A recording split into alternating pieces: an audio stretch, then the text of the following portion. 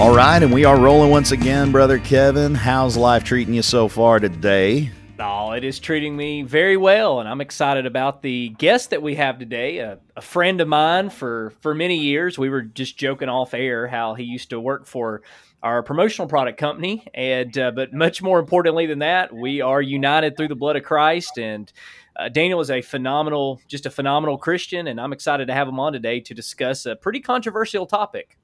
Oh, whoa. Now, hold on. You're saying that he's a united brother in Christ, but he has a different opinion about a certain biblical topic than we do? That's insane. Crazy.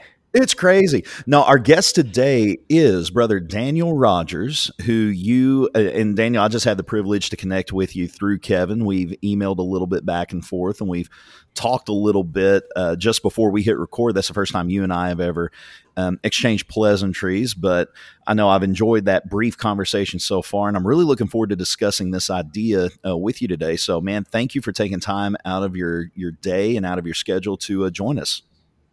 Well, thank you both for inviting me on. Kevin has mentioned to me in the past that he wants me to come on eventually and talk about eschatology, or that is the study of end times. He said he needed to soften the audience up and not bring such awful heresy onto the program so quickly. So I'm glad enough time has passed. Yeah, we softened everybody up with Lee saying that we should just throw Genesis 1 through 11 out the window. So I think that's softened everybody. Or it really hasn't softened everybody. It's ran everybody away. So now we have an audience of one. Hey, Mom. Hey, what's up, you guys? Well, and that's the hilarious thing is that we've spent quite a bit of time delving into science and scripture in the previous episodes. We've talked a lot at length about Genesis and different interpretive strategies that people have utilized to reconcile science and faith. We spent a lot of time in the front end of the Bible, and now we're going to be kind of moving on to the end of the Bible and the end of all time. Now, one of the things that you said, Daniel, is eschatology. That's a term that might not be familiar to some of our listeners. That's a theological term that basically means study of the end times, or belief systems that envelope the end times. And there's a variety of different beliefs out there. One of the more common ones within Protestant traditions is premillennialism. Then there's amillennialism, which is the sort of the default perspective that most churches of Christ take. There are little offshoots of those, and there are nuances, but then there's also realized eschatology, also referred to as preterism. And my understanding of that is somewhat limited because, like we talked about before we hit record, is it seems like that so often whenever other viewpoints are discussed, whether it's eschatology or origins or anything else, it's really common for people of all stripes to take those ideas and distill them down into an essence that doesn't really represent the position adequately, and then attack that straw man that's been built as if that is an adequate representation of the position itself. And that's one of the things that Kevin and I want to avoid. There are things that Kevin has studied a lot that I haven't, that we've been able to discuss well. There are things that I've studied that Kevin hasn't studied as much that we've been able to discuss well. But this is a topic that I haven't spent a lot of time studying, and I know Kevin has admitted he hasn't spent a lot of time studying it. And I'm excited to hear what it is that preterism actually teaches, what the foundation and what the backbone of that viewpoint is. So what is preterism exactly? It's an eschatological viewpoint and perspective, but what is it? So the word preterism comes from a Greek word which simply, or actually, I think it's actually Latin. I don't know. I'm not a linguist. I'm a Bible student, which, I mean, by default should make me a linguist. But then again, we're not all perfect like Kevin. So, but anyways, preterism is the viewpoint that basically all Bible prophecy has been fulfilled. It's probably best summed up in Luke chapter 21, if you want a passage, verses 21 through 23. This is sort of a foundational text for those who believe in preterism. By the way, this view is called many different things: preterist, realized eschatology, covenant eschatology, AD 70 theory. Heresy. It's called heresy. Well, that is its most common term. But as I'm sure Lee doesn't like to be called anti, I don't like to be called heretic. So Luke chapter 21 through 23 says, "Then those who are in Judea must flee to the mountains, and those who are in the midst of the city must leave. and those who are in the country must not enter the city, because these are the days of vengeance, so that all things which are written will be fulfilled. So we'll just stop there. I think I said 21 to 23. I meant to say 20 to 22, but like I said, not perfect like Kevin. But the scripture says there that when they saw Jerusalem surrounded by armies, they were to flee the city, because those were the days of vengeance when all things written would be fulfilled. And so that's basically the position that I take, that all things written in the Old Testament concerning the end times, which I guess you could say is the time of the end, not necessarily the end of the end of time. It's the end of the Mosaic age, end of the Old Covenant, end of the the earthly state is of Israel, right? But it's not the end of time. All things written about that in the Old Testament was fulfilled no later than the fall of Jerusalem. And the question that comes to everybody's mind is, well, what about the New Testament passages? When will those be fulfilled? Well, here's our view. That is that there is no prophecy in the New Testament that's not based upon a prophecy that was already talked about in the Old Testament. The New Testament authors simply confirmed and repeated what the Old Testament prophets had said. And so we believe that all things were fulfilled no later than the fall of Jerusalem. So to clarify for the audience, just for nothing less than the shock, or nothing more than the shock factor, sure. At this point, just to let them know so that they can get used to this before going forward. So you're saying that there's not going to be a future resurrection. That's right. That Jesus is not going to come back, that the Bible doesn't talk about the world being destroyed. Is that correct? Right. Now, we have to be careful with definitions, right? So I believe there is no future bodily resurrection out of the grave. I don't believe that Jesus is going to literally return one day, because I believe he's already here in a different sense. And I don't believe that if the world ends, it's because of a fulfillment of any prophecy. I'm not against the world ending. I'm a fan of science. I've studied, all different kinds of sciences in college. And so I understand this, second law of thermodynamics and things like that. But if the world ends, it has nothing to do with the Bible prophecy is my position. So okay. Go ahead, brother. Well, I was going to say, so right about now, before people turn this podcast off, what would you say? Because we had talked about some of this beforehand. You said you want to talk a little bit about how at first this sounds pretty ridiculous because of how we have been trained to understand the Bible, and so go ahead and get into that a little bit before Sure. people just completely say, "Whoa, wait a minute! This Daniel guy is just way off track." It's one thing, to believe something different, but man, this does sound like heresy. This does sound like false doctrine. So what would you say, first of all, to begin to alleviate that individual's questions and discomfort? For sure. I would definitely say that this is the most ridiculous thing you've heard all day and probably all week. This is not easy to get used to, and you probably will never get used to hearing this, because most people, honestly, don't reach the same conclusions that I do. And I just want to make it known that this was my exact reaction when I was, first told about this doctrine. And that's just so normal to react that way, because it is so different than what we've always been taught. But I'd also like to say that I don't think anything less at all about people who disagree with me. In John chapter 1, John wrote there in verse 17 that the law was given through Moses, but grace and truth were realized through Jesus Christ. Now, if the law of Moses contained truth, why does he say that grace and truth were realized through Jesus Christ?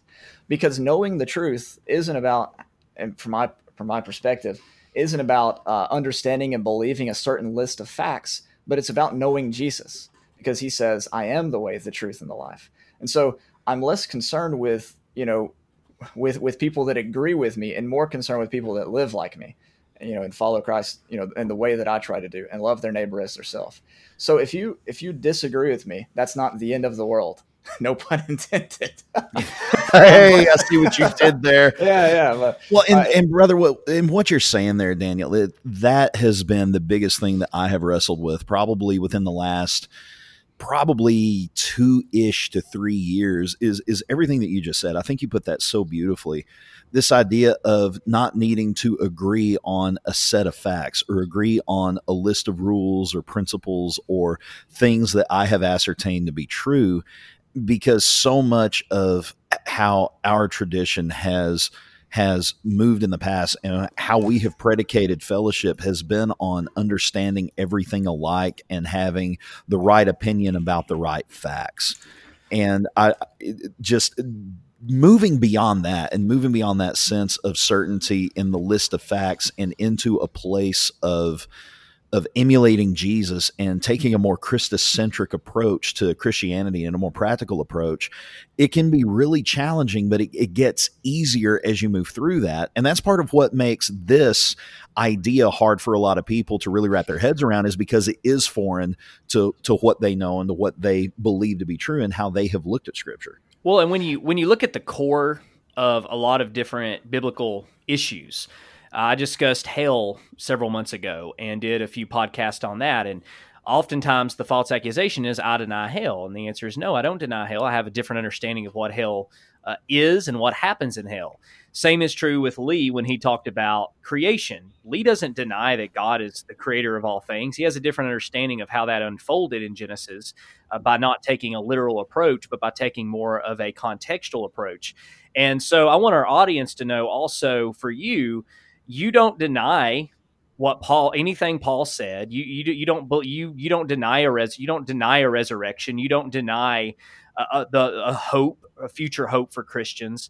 You just have a different understanding of when the resurrection took place and how the resurrection took place. Correct? Exactly. I don't deny anything, that Paul said, and I'm not afraid of any passage, in Paul's writings. If anything that he says, shows that, I'm not believing the right thing or whatever, I have no problem with changing. Otherwise, I wouldn't be where I am. Real quick, I want to touch on something that Lee said and something that Kevin and I were talking about before the podcast started. Is before I came to this view, I had a very small circle of fellowship, and the people that I believed to be, in Christ was, as Matthew 7 talks about, narrow and straight, right? Well, when I changed my mind about the study of the end times, it opened up a whole world of possibilities for who is in Christ, because I believe that, if I could be wrong about that, then I could be wrong about anything else. And I need to extend the same grace and patience and peace towards others as God has shown towards me. And now it can have the opposite effect. There are people who believe this, that now have said things like, now we have the truth. We didn't have it before, but now we've arrived, as if there's nowhere else to go. So the biggest benefit that I've taken away from this study of eschatology isn't that I know more about the book of Revelation, but that I'm more gracious and patient with those who don't agree with me. And we could all stand to exhibit more of that in our lives, because it's real easy to point fingers at people that are engaged in what we would consider to be, a false paradigm, or to go even further, a false doctrine. And, to point at them whenever we ignore some of our own inconsistencies with how we're living out our lives and our Christian lives that really have nothing at all to do with preterism or our viewpoint on origins or anything else. We tend to lose that sight of each other being God's people and God's children in an effort to be right. And we pursue being right over everything else. But even so, though, this can be a big deal. And it's a big enough deal that there has been division that has taken place in different churches and in different groups. There have been people that have changed perspectives one way or another, that have been cast out of their fellowships.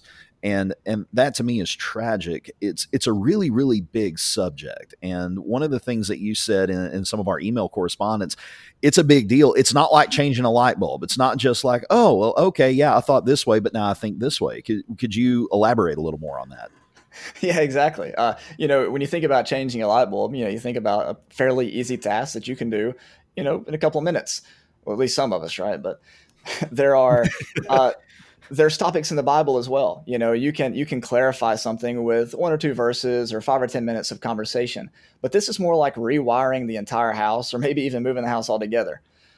Just for instance, when I first heard the word preterist, it took me about 6 months to study to the point where I agreed with it. I started off trying to prove it wrong, and I know people who've studied it for years. And it took them years to come to this position. And there's way more people than that who've studied this for years and still don't agree with it. And so, if you come away from this podcast and you say, that was interesting, but I'm not convinced, then that's what I expect. I don't expect anybody to listen to this, or you or Kevin or anybody, and go, oh, wow, yeah, let me go join the Preterist Club now. And I think there is one, right, by the way? Yeah, there is. Just PayPal me $500 and I will send you the link, and you can be a part of it. You get a Preterist sticker. Yeah, exactly. I'll order some from Pendergrass Promos and have it sent to you. Hey, if I get a cool hat, I'm in, man. I'm in. So Daniel, with this whole idea of thought, I want to kind of get back, because we've discussed this as far as the skeleton of this whole belief system. And I just think it's important to kind of step back and just give about 5 minutes. I know you just briefly touched on it at the very beginning, but give about 5 minutes. We'll give you 5 minutes uninterrupted to just talk a little bit about everything, and then you can unpack it. But so just imagine, because I'm assuming a lot of people who are listening to this podcast have probably never heard of preterism. This is probably the first exposure they've ever had, other than possibly hearing someone else talk about how it's a damning doctrine.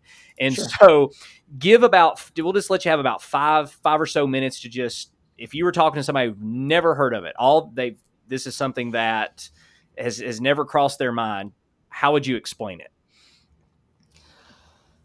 So I would start off most likely by going to the teachings of Jesus. One of the most well-known passages, that's about this subject is in Matthew chapter 24. And here's really what it gets down to. In Matthew 24, 29 to 31, Jesus says this: immediately after the tribulation of those days, the sun will be darkened, the moon will not give its light, the stars will fall from the sky, the powers of the heaven will be shaken, and the sign of the Son of Man will appear in the sky, and all the tribes of the earth will mourn, and they will see the Son of Man coming on the clouds of the sky with power and great glory. And he will send forth his angels with a great trumpet, and they will gather together his elect from the four winds, from one end of the sky to the other. So when you read this passage, what goes through your mind is, okay, well, the sun's going away, the moon's not giving its light, the heavens are going to be shaken, Jesus is going to come in riding on the fastest cumulus cloud out of heaven, and everybody's going to see him, and his angels are going to be there, and there's going to be a great trumpet, and the faithful are going to be gathered to Christ. And when you read that passage, it's very clear what's happening. There's no doubt he's talking about the end of planet Earth as we know it, and the rapture or the ascension of all the saints. But when you read down just a little bit, he says in verse 34, "Truly I say to you, this generation will not pass away until all these things take place." And so what preterism attempts to do, and I think does, is it tries to reconcile all of these time statements. The coming of the Lord is at hand. Revelation 1:1, these things, the things written in this book are at hand. They must shortly come to pass, as he says in verse 3 of Revelation chapter 1. If those things truly were at hand and were shortly to come to pass and would take place before some of his disciples would die, then how do we understand them? Did it happen like Jesus said it would, or did it not? And if it did happen, obviously the earth is still here. The moon is still giving its light. The sun hasn't been turned into darkness, right? So how do we understand those passages? And so what preterism does is it looks at the entire Bible from Old Testament to New Testament to see how this language is used and how maybe we have misread or read ourselves into some of these passages that we find in the New Testament. The most obvious of all of these, I suppose, is, look around. We're still here. The earth is still here. It's not on fire. Things haven't been burned up. The cloud hasn't been rolled back as a scroll. So what's the deal? If Jesus has already come, then why are we still living on planet Earth? And I think a few of these passages, as I hope to have a chance, to have a chance later, there's a few passages in the Old Testament I'd like to look at a little bit later that show how some of that language is used. And Absolutely. Absolutely. Yeah. Our basically, our basic premise is Jesus said he would return within that generation. His disciples obviously believed, like from James 5, 8, and 9, that the coming of the Lord was at hand. Even Paul in 1 Thessalonians 4 says, we that are alive and remain, talking about him, Paul, and those living, breathing Christians at the church of Thessalonica, those that are alive and remain at the coming of the Lord. So we want to take those statements seriously, but in order to do so, we need to look into what does Paul mean. It's very easy to read these passages and think, okay, well, the earth is going to burn. The elements will melt with fervent heat. That makes sense. I know the elements, hydrogen, helium, lithium, all that. So what's the deal, But what we have to understand is that when we read the Bible, we are reading a book that was written by Jewish people to a bulk of Jewish people and Gentile people who studied the scriptures. We talk about the Bereans. They studied their scriptures daily. But the Bereans weren't studying their Cambridge, pocket leather-bound New Testament. The Bereans were studying the Old Testament scriptures, and so we should use when we study the New Testament, we should use the Old Testament as an interpretive tool to help us understand some of this fantastic language. And I think then we can reconcile the time statements that are used in the New Testament and take those seriously, and take the expectations of Paul and the first century saints seriously, that the Lord really was going to return within their generation before some of them would taste death. So your argument then, in summary, because I want to just add a couple things to make sure that I'm correct on this, is that Sure. Jesus predicted that while he didn't know when he would return specifically, it would be sometime within their lifetime. Yeah, sure. Here's an example of that. In Matthew 24:20, which is in, now you have to kind of be like, in the know, studying these things, like, to sort of know why this is a big deal. But in the alleged, first half of Matthew 24 and verse 20, he says, but pray that your flight will not be in winter or on the Sabbath. So not only did he not know the day or the hour, he didn't even know what season it was going to be in. Pray that these things don't happen in the wintertime. So he knew the general idea in this generation, but he didn't know the specific day or hour or even season that these things Yeah. So when Jesus said that he didn't even know when his return would be, he wasn't saying that I don't know a general time period. He's saying I don't know the specifics of when this is going to happen. Exactly. One of the major metaphors that's used to talk about the coming of the Lord is birth pangs. A woman in labor, and my son, who was born on my birthday, actually January 6th, wasn't due until January 23rd. Now, whenever the doctor told us he was due on January 23rd, that was the best guess that she could give. What she meant was somewhere around January 23rd and possibly before.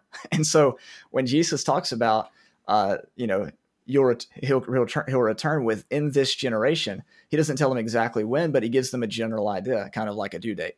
Yeah, well, it's kind of like if I'm going to meet with a friend and we don't have a specific time lined out. Well, we don't know when we're going to get together. We have no idea when we're going to get together. That doesn't mean that I don't know that we're not going to be getting together within the year or within the month. It just means that I don't know the specific time. And so that makes a lot of sense, because I know that would be a question that people would ask, and that even I would ask, is it seems clear that Jesus is admitting he doesn't know. But you're saying that doesn't necessarily negate the fact that Jesus didn't have a general idea of when he was going to return, because he goes on to say it will be within your lifetime. I just don't know when. And just to go ahead too, because I've studied this on the surface, and just like with Lee, I'm gonna be pretty neutral here, because this is something I'm still studying. We're actually having Wes McAdams on in our next episode to talk about the new heavens and new earth view, and so which is going to be really the complete opposite view that you're going to be talking about today. But one of the things that I have found interesting in studying is that, from my understanding, Muslims, atheists, especially very good Bible students like Bart Ehrman, for example, a great scholar, they all point to the fact that all early Christians in the Bible believed Jesus was going to return in their lifetime. And that one of the reasons why the Muslims believe that Jesus is a false prophet is because he didn't do what he said. Am I correct in saying that?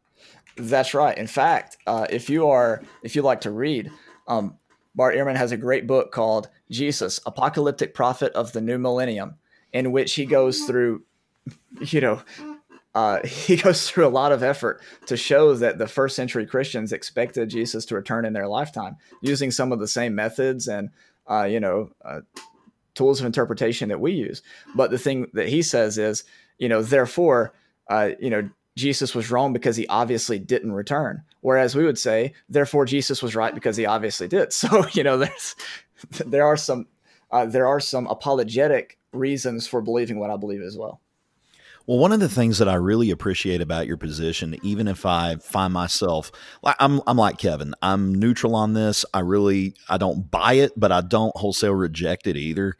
But one of the things I really appreciate is the methodology that you utilize to arrive at this conclusion, and the fact that you're contextualizing the scriptures and really trying to put them together in an honest way. I really respect that. And I think that's admirable that you respect the generic discourse and the generic literature and the framework that exists, because you're recognizing that apocalyptic literature for what it is. And there's so often, we tend to miss the mark in generic discourse and ignore the genres that we're reading, and that can lead us down some tricky paths that we have to navigate, and maybe even some full blown wrong-headed conclusions. So even if I end up not landing right where you are, Daniel, I really appreciate the way that you're arriving at your conclusions. I think that's really, really cool. Well, I appreciate that.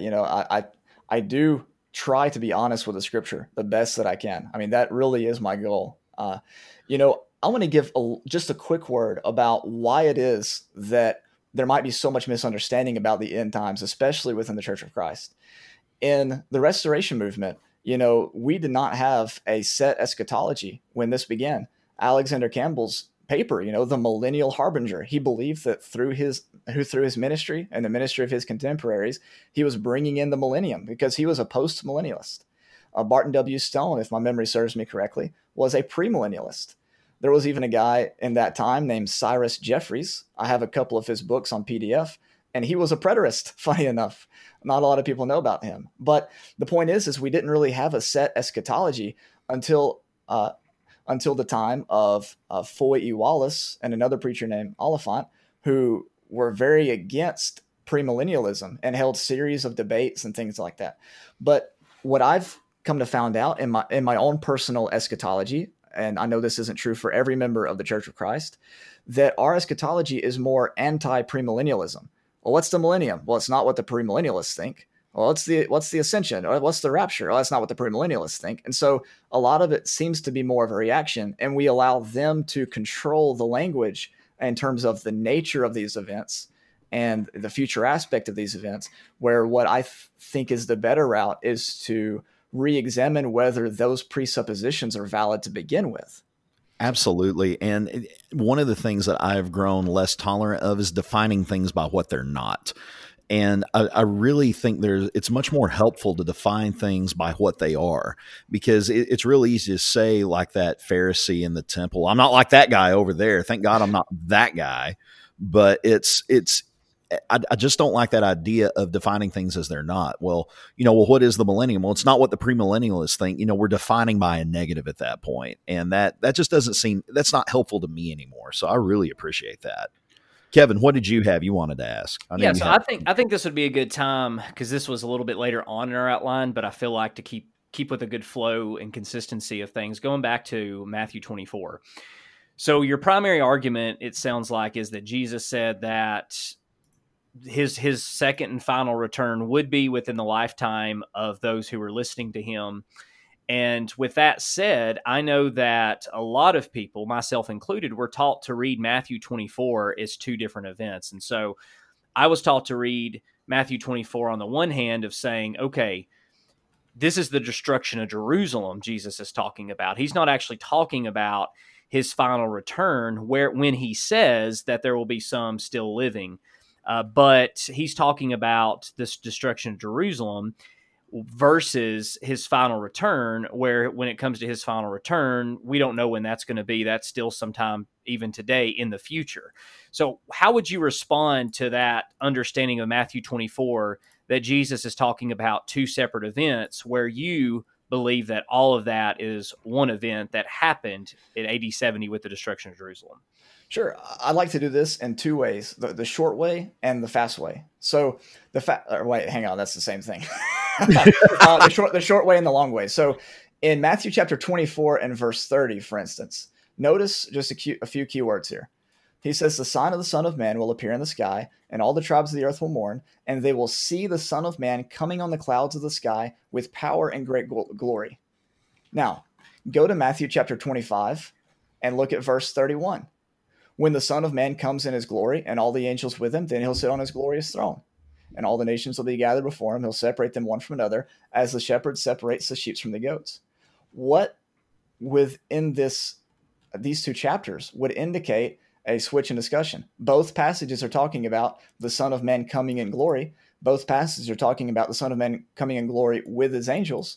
And both passages are talking about the Son of Man coming in glory with his angels and gathering people to him. And so just right there, it seems like the tendency to split up Matthew chapter 24 is more out of necessity of holding on to a future coming than it is out of, the text, out of the text itself. Yeah. Right. And so I want to show this, though, and to me is just a more conclusive way. And it's just really, when I saw this connection, I realized that me trying to battle preterism and trying to prove it wrong was quickly going to be a lost battle. And so let's look at Matthew 24. I want to point out a couple of things here. There's a couple of passages in the first section of Matthew 24 that I'd like to focus on. Just reading them, getting them in our mind. Typically what you would do is, pull out a whiteboard or a sheet of paper and write these things down on the left-hand column so that you can complement them with things we're going to write down in the right-hand column. But just notice Matthew 24:16. He says, those who are in Judea must flee to the mountains. Whoever's on the housetop must not go down to get the things out that are in his house. Whoever's in the field must not turn back to get his cloak. He says, woe to those who are pregnant, to those who are nursing in those days. All right, go down a little bit to verse 23. He says, if anyone says to you, behold, here is Christ, or there he is, do not believe him. For false Christs and false apostles will arise and will show you great signs and wonders, so as to mislead, if possible, even the elect. He goes on to say in verse 27, for just as lightning comes from the east and flashes even to the west, so will the coming of the Son of Man be. Wherever the corpse is, there will the vultures gather. Go down a little bit now to the second half of Matthew chapter 24. I know we didn't explain any of those things, but I really just want you to get the language in your mind. In Matthew 24:37, he says, the coming of the Son of Man will be just like in the days of Noah. For in those days before the flood, they were eating and drinking, marrying and giving in marriage until the day that Noah entered the ark. He goes on to say in verse 40, there will be two in the field, one will be taken, one will be left. Two will be grinding in the mill, one will be taken, one will be left. Now, typically what we say is, all the passages I read at the beginning, up until verse 34, are about the fall of Jerusalem. And all the passages I read at the end, about Noah and two being in the field, one taken and the other left, and things like that, are about the end of time, sometime in our future. But look at Luke chapter 17. And I want you to notice Luke 17 uses these same phrases exactly from both the first section and the second section, but he uses them in one clearly undivided discourse. In fact, the heading of my Bible says Second Coming Foretold. He says in Luke chapter 17 and verse 23, here's one, they will say to you, look there, look here. Do not go away and do not run after them. You might remember reading that passage in Matthew chapter 24 and Matthew chapter 24 and verse 23, for instance. He goes on to say in Luke chapter 17, looking down now to verse 24, for just like the lightning when it flashes out of one part of the sky shines to the other part of the sky, so will the Son of Man be in his day. Well, there's Matthew 24:27. He goes on to say in verse 26, And just as it happened in the days of Noah, so it will also be in the days of the Son of Man. They were eating, they were drinking, they were marrying, they were being given in marriage until the day that Noah entered the ark and the flood came and destroyed them all. So there's a reference to the second half, alleged half of Matthew chapter 24. You go down just a little bit. He says in verse 31, on that day, the one who is on the housetop and whose goods are in the house must not go down to take them out. And likewise, the one who is in the field must not turn back. Now, just to make a quick point, if this is talking about the end of time when the world's going to burn up and a trumpet's going to be blown and people are going to fly up into the sky, what good is going back into your house to get your things or fleeing to the, fleeing to the mountains at all, right? Yeah, you don't need your cloak if that's what's going to happen. Well, and I think this, and I'm not a preterist. It may sound like it every now and then because I'm going to give credence to where I think credence is due. I believe that looking at Matthew 24 and what you just said, that has given me the greatest pause to think preterism could be true. Because I think when you look at this passage, it is very difficult, as you said, even if you just read Matthew 24, how many people in the churches of Christ specifically, since that is where Lee and I and all of us come from, if you look at that, then none of us believe that there's going to be some taken and some left. And if you read Matthew 24 past 36, which is where I was taught that the quote unquote division occurs, where Jesus then turns his attention to his final return that's still futuristic, that's where it says 2 women will be grinding on the mill, 1 will be taken and 1 left. We don't believe that. If the church, I won't say Church of Christ theology, but the theology we were taught to believe is that when the Lord returns, everybody's going. And so this whole idea of 1 will be left and 1 will go, that's something that I have and still do wrestle with the current view, kind of the hybrid view that I hold right now, because I think that poses a lot of problems. So you bringing that in with Luke chapter 17, verses 20 through 37 is very interesting. So you're basically saying when you look at Luke's account, this is not 2 separate instances or occurrences. This is going to be the exact same thing. Yeah, it's clearly not. And not only that, you can't split it up because the language is intertwined. It's not like he uses half the references in the front and half the references in the back. It's like he goes, first half, second half, first half, second half, as if to say they're all talking about the same event. Yeah, it's all intermingled in there together. Now, a question that I have, because like I said, this is not a huge field of study or something that I've really looked at in detail, but all of the study I've ever heard, like Kevin, and like you probably did too, Daniel, in previous times, is you see that delineation there in Matthew. And it's always said that it's talking about, I've always heard it taught at least, that it's talking about the destruction of Jerusalem. Right, and exactly. From what I understand about preterism is that it agrees with that take insofar as, yes, there is something to do with the destruction of Jerusalem in AD 70 taking place there. But where we tend to stop is at that point. We don't go further and say that the actual second coming occurred at that point. And that delineation between Matthew and making it 2 separate discourses, if you will, or 2 different topical ideas is in light of that view of this is dealing with the destruction of the temple. This is dealing with the destruction of Jerusalem and the Roman general Titus coming in and just laying siege to Jerusalem and obliterating everything. That's what it's talking about. It's not talking about Jesus in the second coming.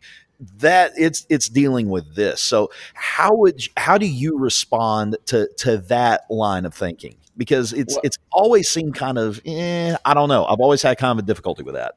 Well, I'm going to be a little snarky if I'm allowed. Brother, look at Matthew. Snarky. Go right ahead. All right, look at Matthew 24, verse 30. Okay. Then the sign of the Son of Man will appear in the sky. All the tribes of the earth will mourn, and they will see the Son of Man coming on the clouds of the sky with power and great glory. Okay.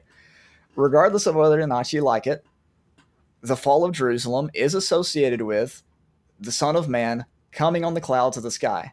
So let's count, okay? Jesus, born in Bethlehem. There's number 1. Jesus coming at the fall of Jerusalem. There's number 2. So what we've done is we've created a third coming of Jesus because, as people in the Church of Christ will say, this is about the fall of Jerusalem. So this is the Son of Man coming on the clouds of the sky at the fall of Jerusalem. Did he come or did he not? And why are we leaving that out of the count? So you're but he's coming in the power of the Roman army, Brother Daniel. He's coming in the clouds. That's the dust that the chariots would kick up. I mean, that's what he's doing.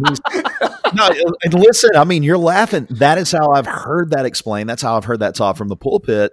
And wow. and you know, you sit there, and if you get someone that has a lot of charisma like Kevin, and you know, they get up there and they teach that, and you sit there and you're thinking, yeah, and then you look at it later, you're like, well, wait a minute, why would the scriptures that, you know, the Son of Man is an aphorism that would be used to refer to the Messiah? That's a Jewish idiom that refers to Messiah.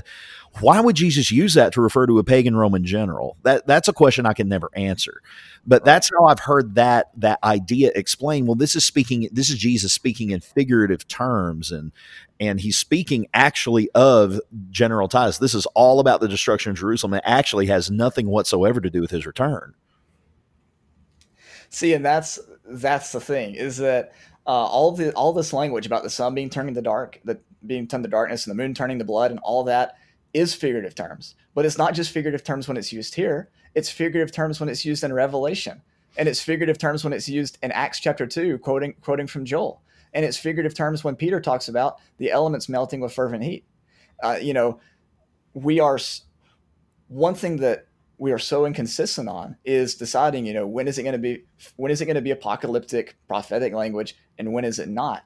And so it's not an inconsistency on my part. I think it's an inconsistency on the typical Church of Christ position on when do we apply this figurative language and when do we not.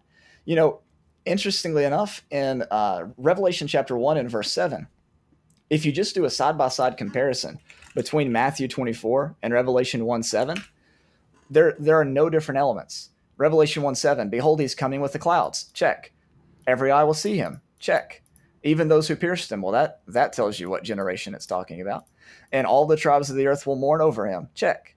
So all the elements in Revelation 1:7, which most people believe is about the actual second coming, are contained in Matthew chapter 24 and verse 30. The difference is, in one passage, we decide to apply the rules of interpretation when interpreting prophetic language, and in the other passage, we don't, and we want to apply it in this way. Well, I didn't see him. Did you see him? I didn't see him. Kevin, did you? Well, he must not have come. And so it's inconsistency on the part of those who critique preterism, from my perspective. Well, and I've got a question here, because this is something I'm going to ask Wes next week. And sure. that I find interesting, and I'm going to allow you to, which he's kind of at a disadvantage because you're the first one we're talking to about eschatology. So right. we're kind of letting you go at it first, but I'm going to see if you have any questions that you think would be good to have him. And maybe in the future we can, actually bring several people on, maybe you and him together to kind of discuss this, because Wes too is a fine Christian. He is very grace-centered, and I know that he's not one who thinks everybody has to see things his way. And so that's what's great, and that's what our whole program and podcast is about. Is this, in my opinion, is how Christianity should look, right? We should be able to come together, bring different ideas to the table, brainstorm, and if we go away leaving with different ideas, that's okay, because that's our own faith in Jesus Christ that we're working through. But here is something that I think what you brought up is a very strong point, because if you look at Matthew chapter 24 and verse 30, which is what you just read, okay, then will appear in heaven the sign of the Son of Man, and then all the tribes of the earth will mourn, and they will see the Son of Man coming on the clouds of heaven with power and great glory. He will send out his angels in a loud trumpet call, and they will gather his elect from the four winds, from one end of heaven to the other. So what you have going on there, and as you pointed out, even if you take the position that the latter part of Matthew 24 is not talking about, or if you take the position, no, regardless what position you take is what I'm trying to say, Matthew 24, everybody would agree, well, yeah, that's talking about the destruction of Jerusalem, and we should understand that as figurative. That's what I was taught to believe, and I had no problem believing that. So I didn't think that when I read Matthew chapter 24, that Jesus literally came in the clouds, that there was a trumpet that sounded, that he gathered all of his people together in the clouds. I didn't believe that all of that was going to literally happen. But yet when I go to 1 Thessalonians chapter 4, which literally reads almost verbatim with Exactly. Matthew 24. And I want to go ahead and read this to you here for the audience. 1 Thessalonians chapter 4. I'll just go ahead and begin in verse 16. It says, "For the Lord himself will descend from heaven with a cry of command, with the voice of an archangel, and with the sound of the trumpet of God." And then Paul goes on to say, "And the dead in Christ will rise first. Then we who are alive, who are left, will be caught up together with him in the clouds to meet the Lord in the air. And so we will always be with the Lord. Therefore, encourage one another with these words." So I want you to kind of expound on that, because I know you've written a whole book, a commentary on 1 Thessalonians. So give your understanding of what Paul's talking about here and why you think that Paul is talking about the same event Jesus is talking about, which is the second coming of Jesus, which was the destruction of Jerusalem. And if you want to hear the answer to that question, you'll need to tune in next week to hear the rest of this interview with Daniel Rogers. As always, we appreciate your listening. We appreciate your patronage. Please continue to share our podcast with your friends. Like us on Facebook. Give us that 5-star review on iTunes or whatever podcasting platform that you're using to listen. We'll see you all again very soon.